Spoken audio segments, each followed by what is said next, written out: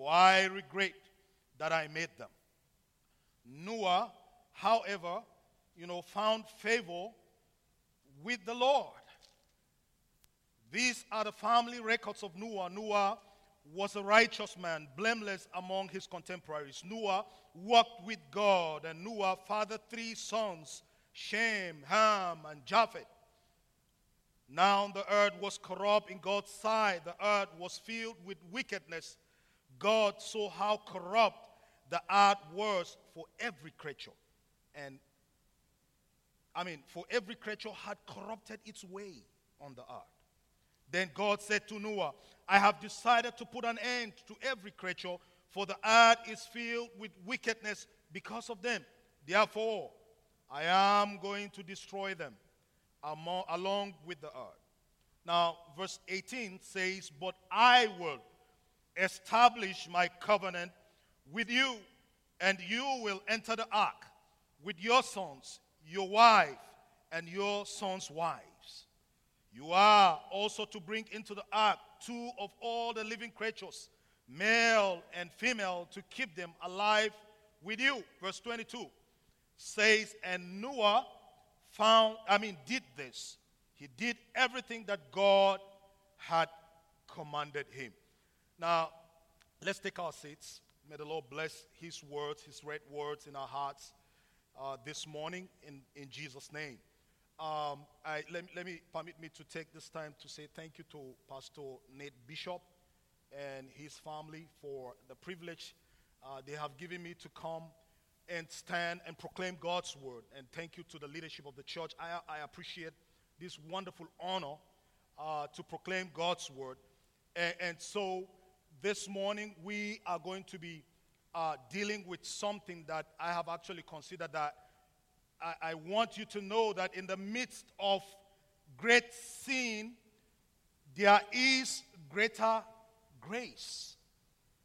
And so our topic this morning is going to be great sin, greater grace. Great sin, greater grace. 2017, December 26, we were privileged to visit the Noah's Ark encounter, and then while we were there just looking at the amazing, gigantic structure that was made with all the technology that was put in, and how amazing it is to be right inside and to hear all the sounds of the animals and to hear the thunder and like a kind of a rain that is pouring out. While we were there, the Lord used the Noah's Ark encounter to bring our daughter Abby to faith in Christ. And that year ended. It ended well with us because the Lord has saved not only our biological daughter, but He has saved a person that has turned to become our sister in the Lord. And so when you go to Genesis chapter 6, you know the story of Noah, and then it connects quickly to the issue of the story of the ark. And the ark is not far away from us here. Now, looking at the context, verses 1 to 4 sets the context for us. Now, it records the degeneration of the culture of that age and time, or that generation.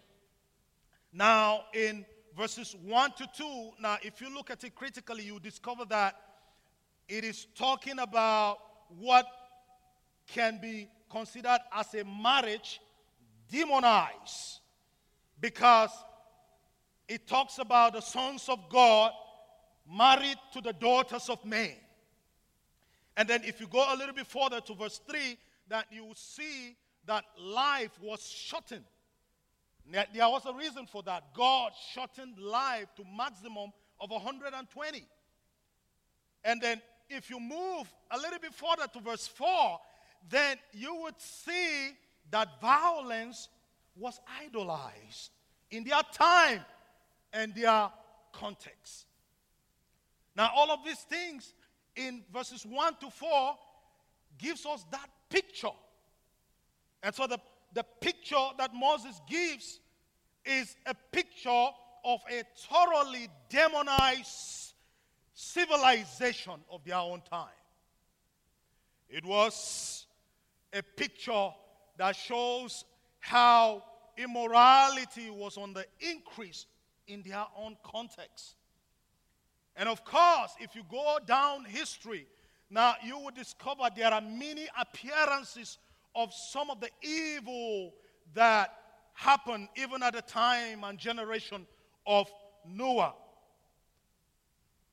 Now, if you go to the time of the Canaanites, there was the Canaanite Baal worship, and it was a kind of a worship that is exemplified in what is called the phallic or sexual violence in their own time. Now, if you go a little bit further, you discover there was in history a time of the Herodians. The Herodians were a political sect during the time of Jesus who were in support of Herod Antipas. And those set of people were also violent set of people. They were terrible set of people. Now, if you go a little bit down in history, then you would get to a time where Nero was an emperor in Rome. And there was also a time of Caligula, who was also an emperor in Rome. Those guys were brutal. At their own time, Nero was even called evil because he was the one that killed Christians. He burned them alive as street lights during his own time. And during the time of Emperor Caligula, he made himself to be a god, that the people would worship him at their own time. So history has taken us through to understand that some of these many appearances of the context of Noah has continued. And even to our time. And that is why I appreciate what Ken Hughes said to us in one of his commentaries on the book of Genesis. Now listen to what he says and ponder on that.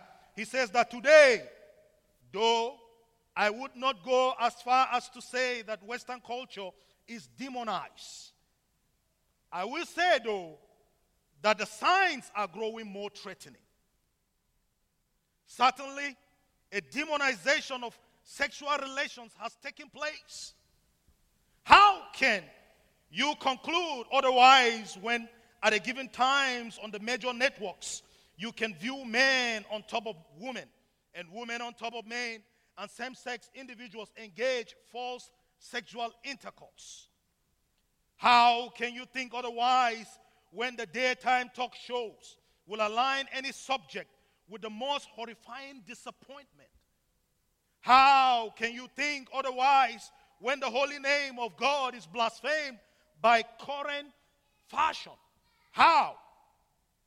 While the most holy things of God has been subjected to indecent jokes.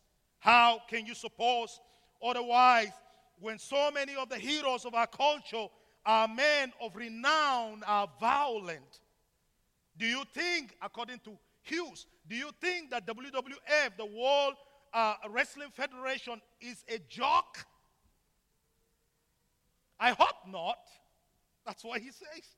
Sensuality, of course, what that means is the pursuit of sexual pleasure, violence, comic, book fantasy. And he talked about also steroids, and he talks about Viagra, he talked about blood, and he says that this is what the busybodies and the onlookers drink. They delight in these things. The next time you read of someone beaten to death, remember all the negative models that were out there.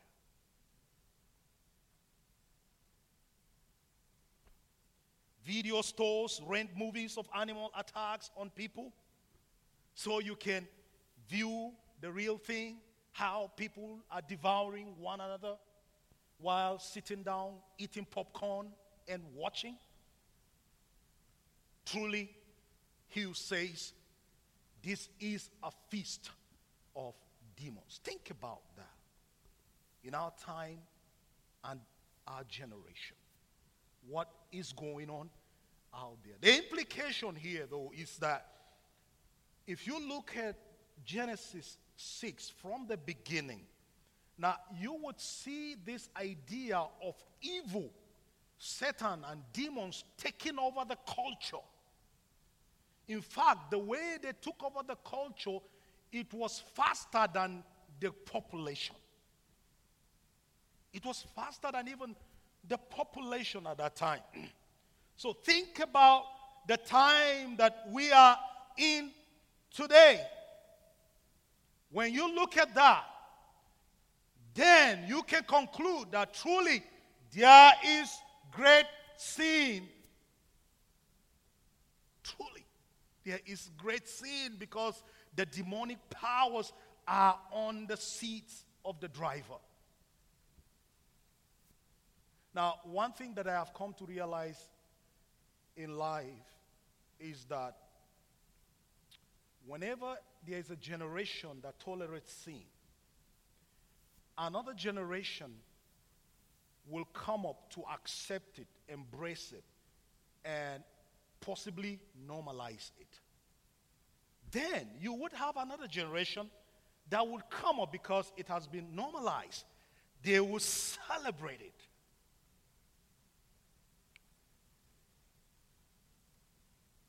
You know, Moses here in verse 5, it is clear that he says to us that the Lord saw the wickedness and the corruption that has taken over the earth, and God understood that truly this is human depravity. After all that I have done on earth, that I myself declared in Genesis chapter 1 verse 31, that everything that I have created is good, yet not within a distant time there was a generation that was full of evil and corruption and wickedness. And God saw that in that time. And God understood that the evil of the people was progressive. It was progressive. The best description of this kind of human depravity, or the impact of that human depravity, is well captured by Isaiah. When Isaiah says to us in Isaiah 29 verse 16, Isaiah says that you have turned things around as if the potter were the clay. How can what is made say about its maker, he didn't make me? How can what is formed say about the one who formed it, he doesn't understand what he is doing? How can we human think about God that way? That was the kind of depravity that existed in the time and generation of Noah. Apostle Paul, of course, expounds more on that in Romans chapter 1 from verses 1 to 24, where he says that to understand human depravity, then you need to understand that the whole idea is when someone is worthless in thought, when someone is sexually impure, the kind that is not even natural, when someone exchanges the truth for a lie, when there is the worship of the created instead of the creator. And that Paul expounded more to us in that place. And because of what was happening, God was angry with man. In verse 6, it stated clearly that their depravity was not just a temporal kind of depravity. God, the one who sees all things, was able to understand exactly what was going on in the mind of the people. And God knew that this kind of people would not relent. He knows that they would not repent. He knows. And because of that, God had to act. Now, the psalmist captures that well to me when he expresses the nature of man as in Psalm 14 verse 3, when he says that all have turned away. And that was what happened. The people in that generation, they've all turned away. All alike have become corrupt. There is no one that does good. Not even one. They've turned away from God. The Lord, who sees their heart, had to pass judgment in verse 7. If you look at verse 7, you will see that divine judgment of the Lord coming upon the earth. The Lord was grieved. He was angry. And he passed that divine judgment. And God's judgment was not going to be reversed. It was irrevocable at that time. I am going to deal with these people for what I have seen. God was going to destroy them. God, of course, was going to bring a judgment that is going to be complete upon their heart, that would destroy both man and animals upon the heart. Now, if you go and further, then you discover how God acted in the life of Noah. But one thing that I realized is that God acted that way because there was great sin. He acted that way because there was great sin. But even in the midst of that great sin, there was greater grace. And that was why, God himself extended grace to Noah. And listen to me, in our time and our generation, with all the chaos that is out there, we can conclude that there is great sin. But even in the midst of it, there is greater grace. There is greater grace. Now listen to why we said so. Peter was the one actually that captures that very well. When Peter in 2 Peter chapter 2 verse 5 and verse 7 says about, Noah. He said, in the midst of that, God protected Noah. And then in verse 7, he said, in the midst of the chaos in the time and generation of Lot, God protected Lot. Why? He says, those were righteous people. Noah was a preacher of righteousness. Lot was a righteous person. And then Peter went further to say that in verse 9 of that chapter 2, he says that the Lord knows how to rescue us. He knows how to rescue the godly from trials. He knows. And the Lord knows how to keep the unrighteous to the day of judgment. Now, that brings us down. Let's look at Noah now and try to examine his life. Now, Noah, when he was born by his father Lamech, if you go back a little bit to chapter 5, verse 29 of chapter 5, then you discover that Lamech made a prophecy about his son Noah. And that's one thing I understand with some kind of a culture that is more of African and African-American culture, that people find meanings attached to names, right? And that was exactly what happened here. The meaning of Noah was the name that was actually that he carries. And so Lamech, says in Genesis chapter 5 verse 29 that this one, that's referring to Noah, this one will bring us relief. Some translations will say, this one will bring us rest from the agonizing labor of our hands, caused by the ground that the Lord had cursed. Now remember, in Genesis 3, there was a judgment that was passed that brought about the destruction of the entire universe in such a way that things went bad. Now, Noah, in his time and generation, was able to build the ark and to save his own people. And so what that Lamech is saying here is seen in the life of Noah. But before then, let's see how this prophecy unfolded in the life of Noah. Of course, he found favor, and the word favor and the word for grace is the same. So in another word, we can say Noah found grace with God in verse 8.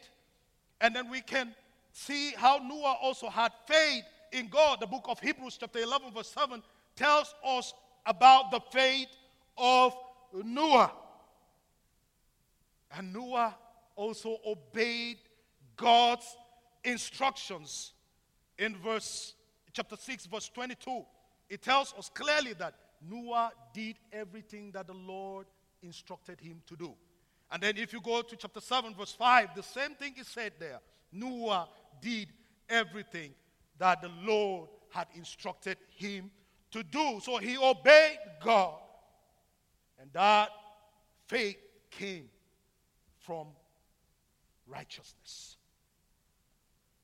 Noah brought rest to his people at that time.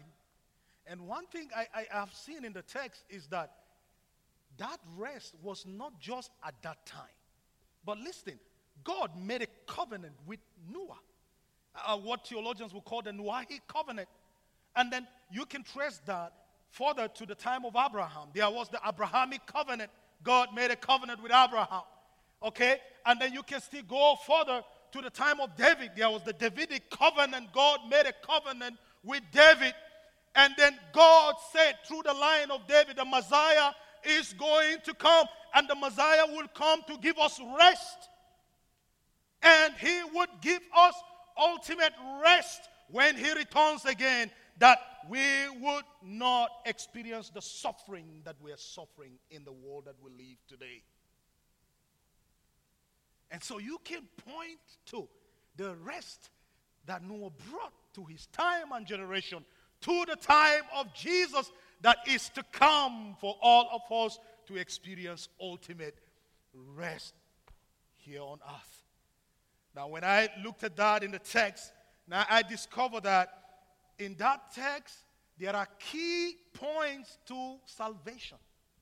Number one is that the grace of God. Noah found grace with God. And there was the issue of faith. Noah had faith in God. And then there was the issue of obedience. Noah translated his faith into obedience. And he walked for the glory of God to bring about the salvation of humanity in his time and generation.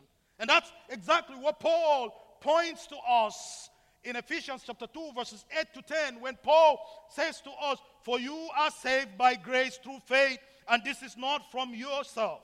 It is God's gift, not from works, so that no one can boast.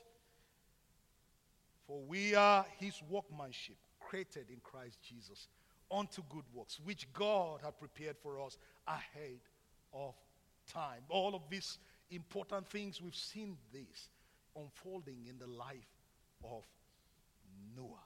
Noah responded to God's grace.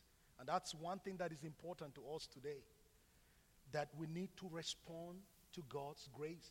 When in the midst of sin there is greater grace, then believers are expected to respond to that greater grace. In the midst of sin, Noah had God's message, and Noah believed it. No wonder Scripture tells us in Romans chapter 10 verse 17 that faith comes by hearing, and hearing God's word. Noah didn't listen to the words of men, because confusion comes through the words of men. He listened to the word of God, and that built his faith.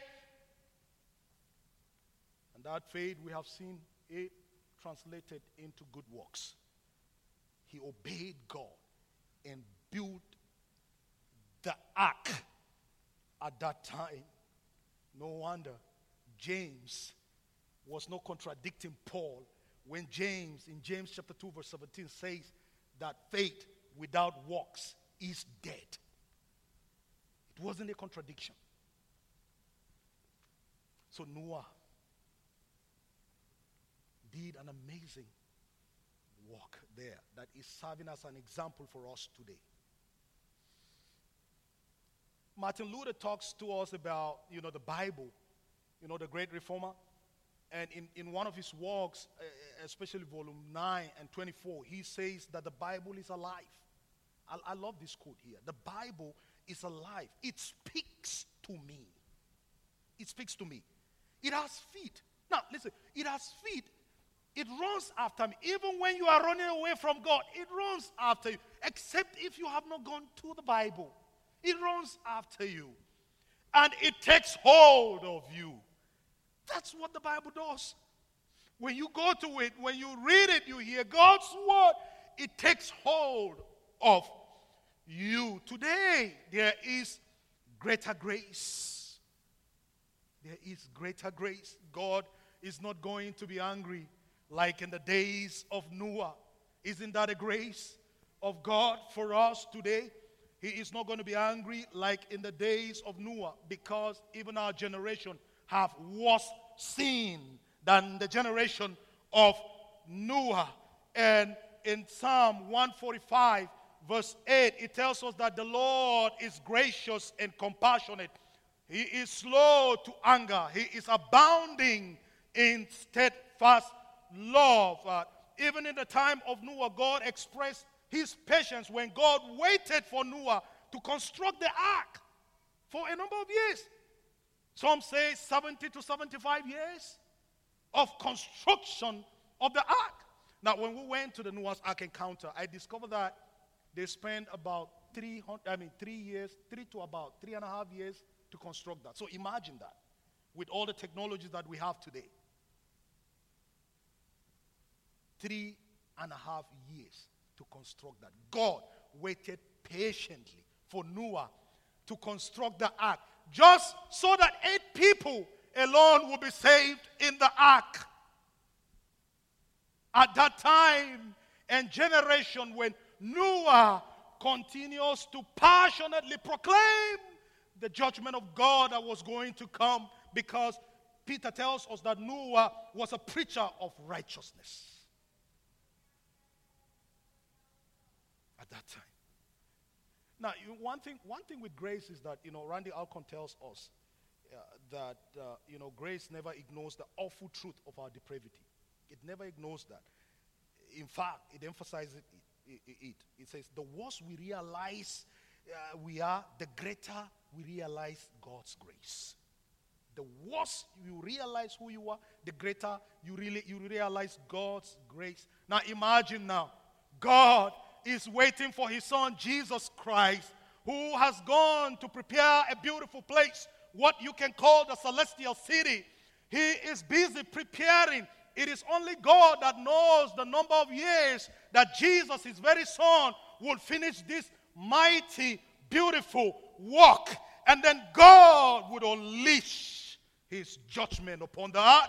And those who are the righteous, God would raise them to be with him in that very beautiful celestial city that Jesus, the Son of God, is busy preparing for us today. You need to respond to God's grace. God's greater grace, so that you will escape from the wrath of God. Listen to what Jesus says in Matthew 24. Jesus says, and Matthew and Luke chapter 17 too, because they are synoptic gospel. He says that as the days of Noah were, so the coming of the Son of Man would be.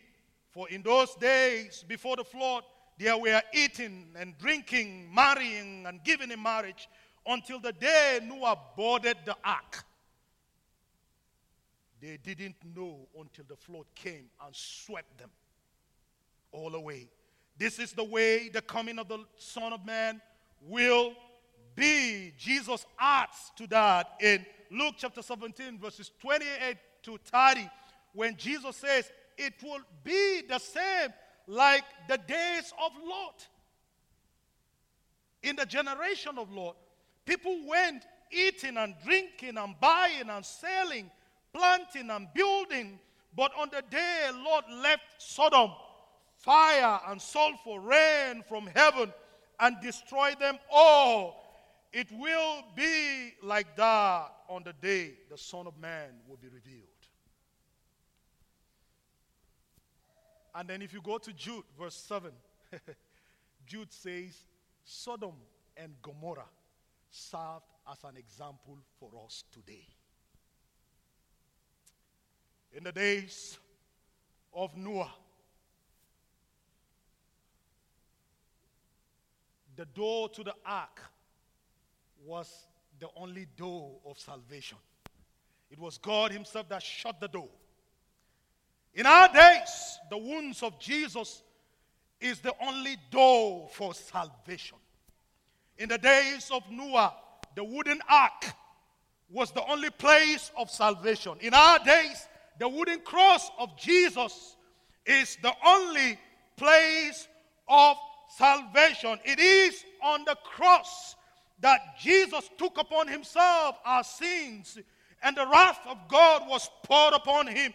It is on the cross that Jesus nailed our iniquities. It is on the cross that Jesus declares it's finished. And what that means is that everything has been paid in full. Beloved, Jesus says in John chapter 10 verse 9, I am the door. If anyone enters by me, he will be saved. And Jesus went further to say in John chapter 14 verse 6, I am the way, the truth, and the life. No one comes to the Father except through me. Church, salvation can only be found, salvation from great sin can only be found in the greater grace of our Lord and Savior Jesus Christ. You need to respond to him today. You need to respond to him today. Today might be the day of salvation. Today might be the day of salvation. Let us pray. Oh Lord, yes, today might be the day of salvation. We cannot imagine these truths that are embedded in your word to remind us of how generations were destroyed as a result of sin, and how even our generation will be destroyed by God's divine judgment that will come upon us to deal with evil, ungodliness, iniquity. And so the only way we can run away from your wrath and your coming destruction, your coming judgment, is to trust Jesus as our Lord and Savior and that which he has done for us on the cross. Oh, blessed Father, is there anyone in our midst, is there anyone that is watching online that does not have a relationship with you? Oh, Father, today is the day of salvation. May their souls come to you. I pray that you have mercy, that you extend greater grace to them and deliver them, oh, blessed Lord, that together we will rejoice in that beautiful celestial city that Jesus is still preparing for us, that he will come back and take us, that we will remain with him and enjoy life with him forever and ever and ever. Lord, help us. Thank you, blessed Father. In Jesus' name I pray. Amen.